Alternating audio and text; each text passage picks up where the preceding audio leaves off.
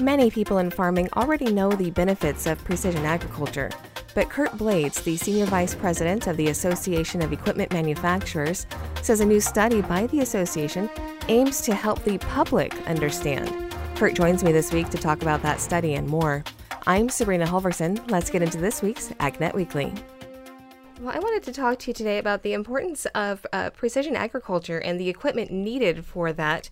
AEM recently put out a news release about the environmental benefits of precision ag. Can you tell me a little bit about what some of those benefits are?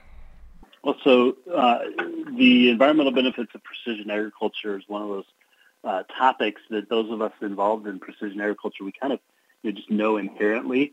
A tractor that drives in a straight line and maybe doesn't overlap as much when it's doing its planting or tilling is probably going to use less fuel. What we attempted to do within AEM was to quantify those numbers, to put them in a way that really would show the true environmental benefits. So we communicate those to the environmental groups, those stakeholders that maybe don't completely understand agriculture and may have a negative opinion. So we want to show that this technology is really making a big difference in both farms' economic benefits, but also when you add them together, the societal benefits. Mm-hmm. And you bring up a great point that for people who don't know agriculture, and which unfortunately is pretty much most of our population in the United States, they still have a very old image of agriculture and don't know about all the technological advances that we've had in our equipment and how they are so beneficial to the environment. Is there a piece of equipment off the top of your head that you can think of as an example?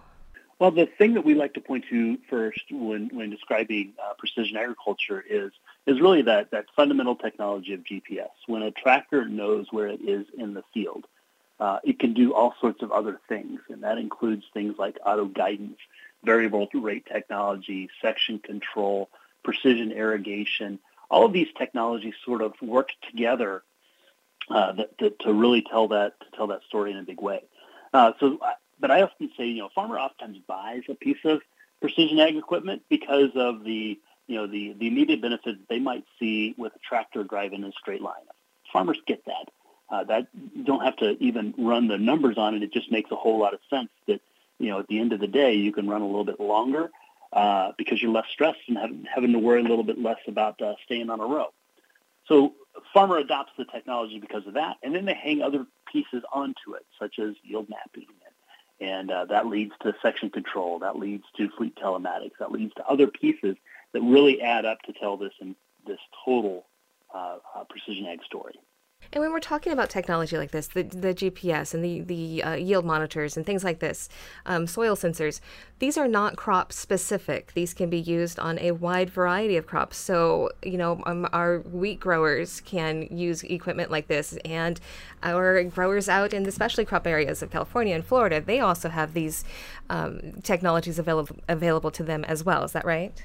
Absolutely. The technology varies. Obviously, if you're harvesting strawberries versus harvesting, 10,000 acres of wheat, there are two different bits of technology, but the fundamentals are very much the same, and the benefits are very similar.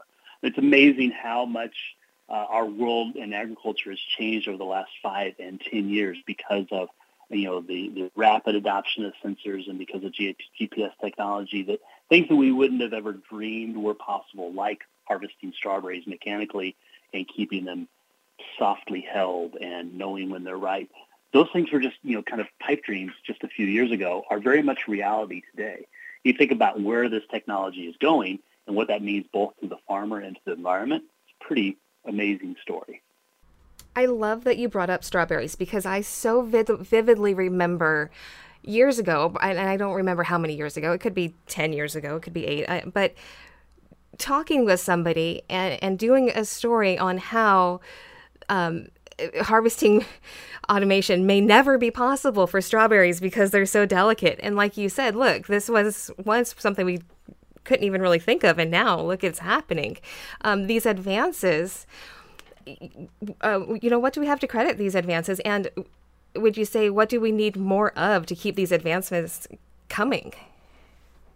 Well, you never underestimate the power of innovation. I mean, the human spirit will see a problem and solve a problem. In the case of strawberries, I think we have some well-documented labor shortages in specialty crops areas that sort of necessitated that innovation. So I will never bet against human innovation. I think we will find a way.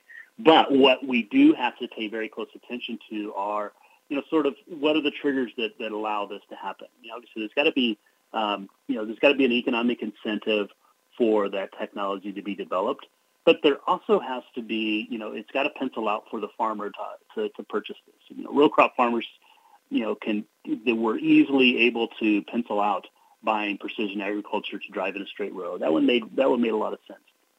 The investment was significant, but it was also sort of manageable. When you get into some of these more advanced pieces, the investment is certainly there.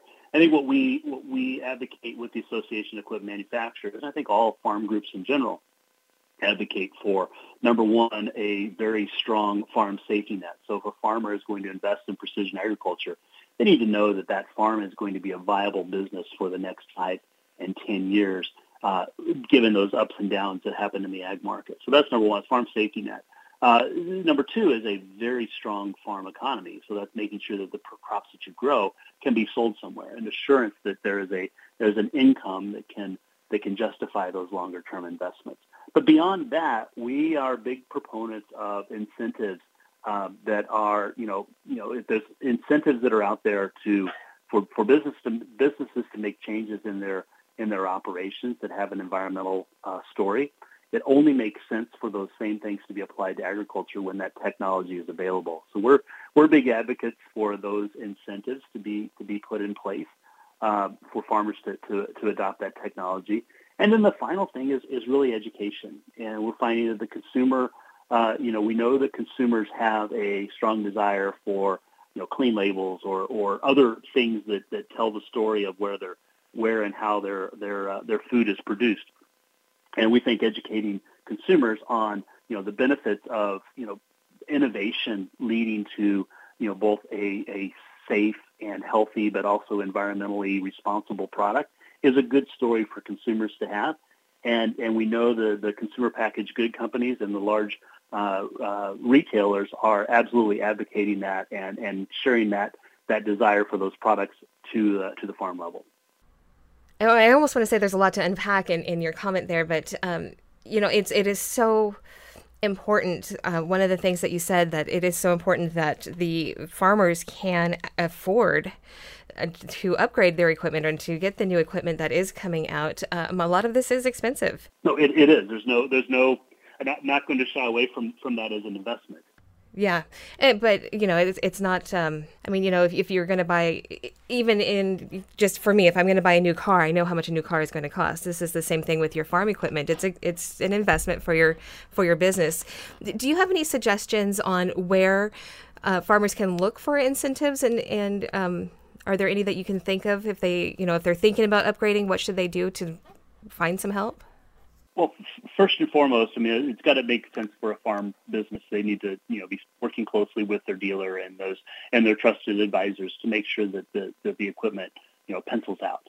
And again, for the most part, that's a pretty easy calculation for a farmer to make. As far as looking for incentives, it sort of depends on the state and the region. I work closely with your either your local extension or work with your local conservation offices. Oftentimes are good sources for that information. But then also working closely with maybe a commodity organization like corn growers and soybean growers, which are actively involved with the Farm Bill right now, and all of the organizations that are having that Farm Bill debate. I think we're all looking for ways to create incentives for farmers to continue to do good things with the good things they've been doing for decades and centuries, and continue to do that, but also getting credit for those good things that they're doing. So I'd say work with the the local associations, but then also work with county extension as well as conservation districts. Yeah. And I have a Farm Bill question that I'd like to ask you in just a minute. But first, I want to ask about something very important for our listeners in California and also in other areas of the nation, which so many have been in drought this year.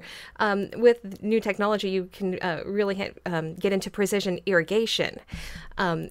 So what are some of the benefits? I mean, just from the name, we know precision irrigation is going to have a lot of water benefits. But can you explain some of them for our listeners who maybe don't know?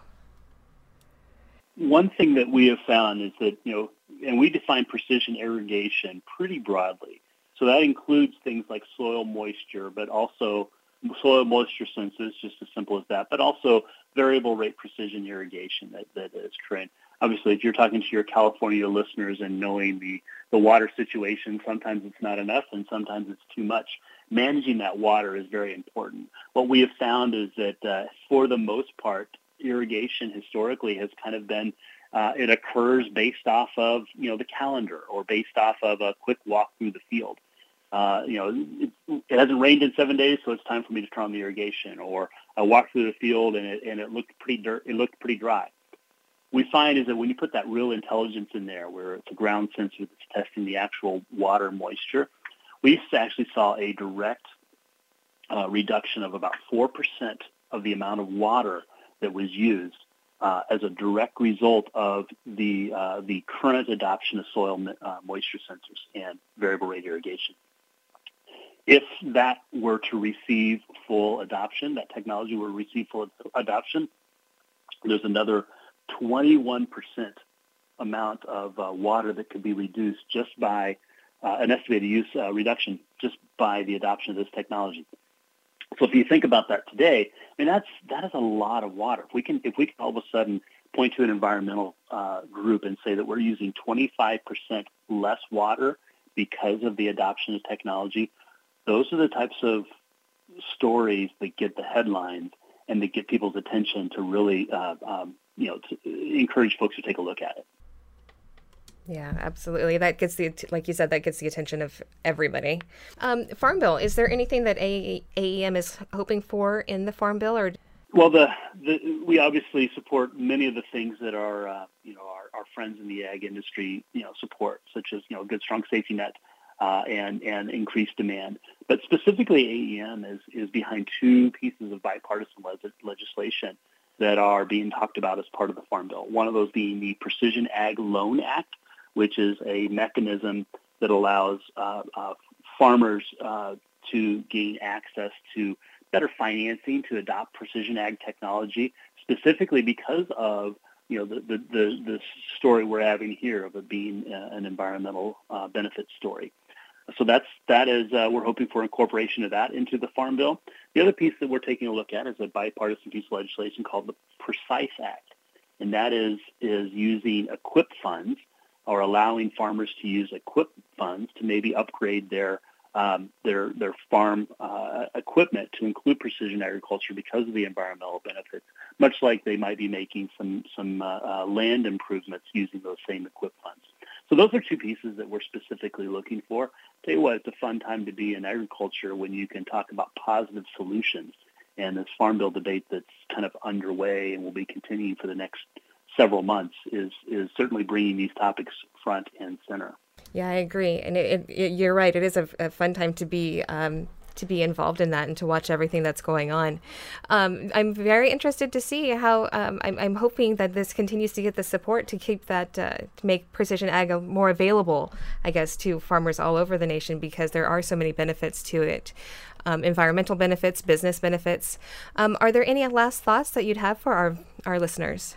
Well, I would say that we've got our work cut out for us, because although the stories are very positive, there are those that either try to limit the innovation, or for one reason or another are not as in support of some of these technologies, specifically maybe some of that autonomous technology. And so I'd encourage all of your listeners, if they're interested in this technology, to learn a little bit more about the technology, but also be an advocate for it. Telling those that may not be familiar with farming or farming practices or modern farming and farming practices, don't be afraid to invite your neighbors over to see how this technology works. and how it benefits them individually, both economically, but also has a great environmental story. Well, I appreciate your time. I know you've got to run and you're busy, but thank you so much for the call. You bet. Thank you once again to Curt Blades, Senior Vice President of the Association of Equipment Manufacturers. That's this week's AgNet Weekly. I'm Sabrina Halverson. Thanks for tuning in.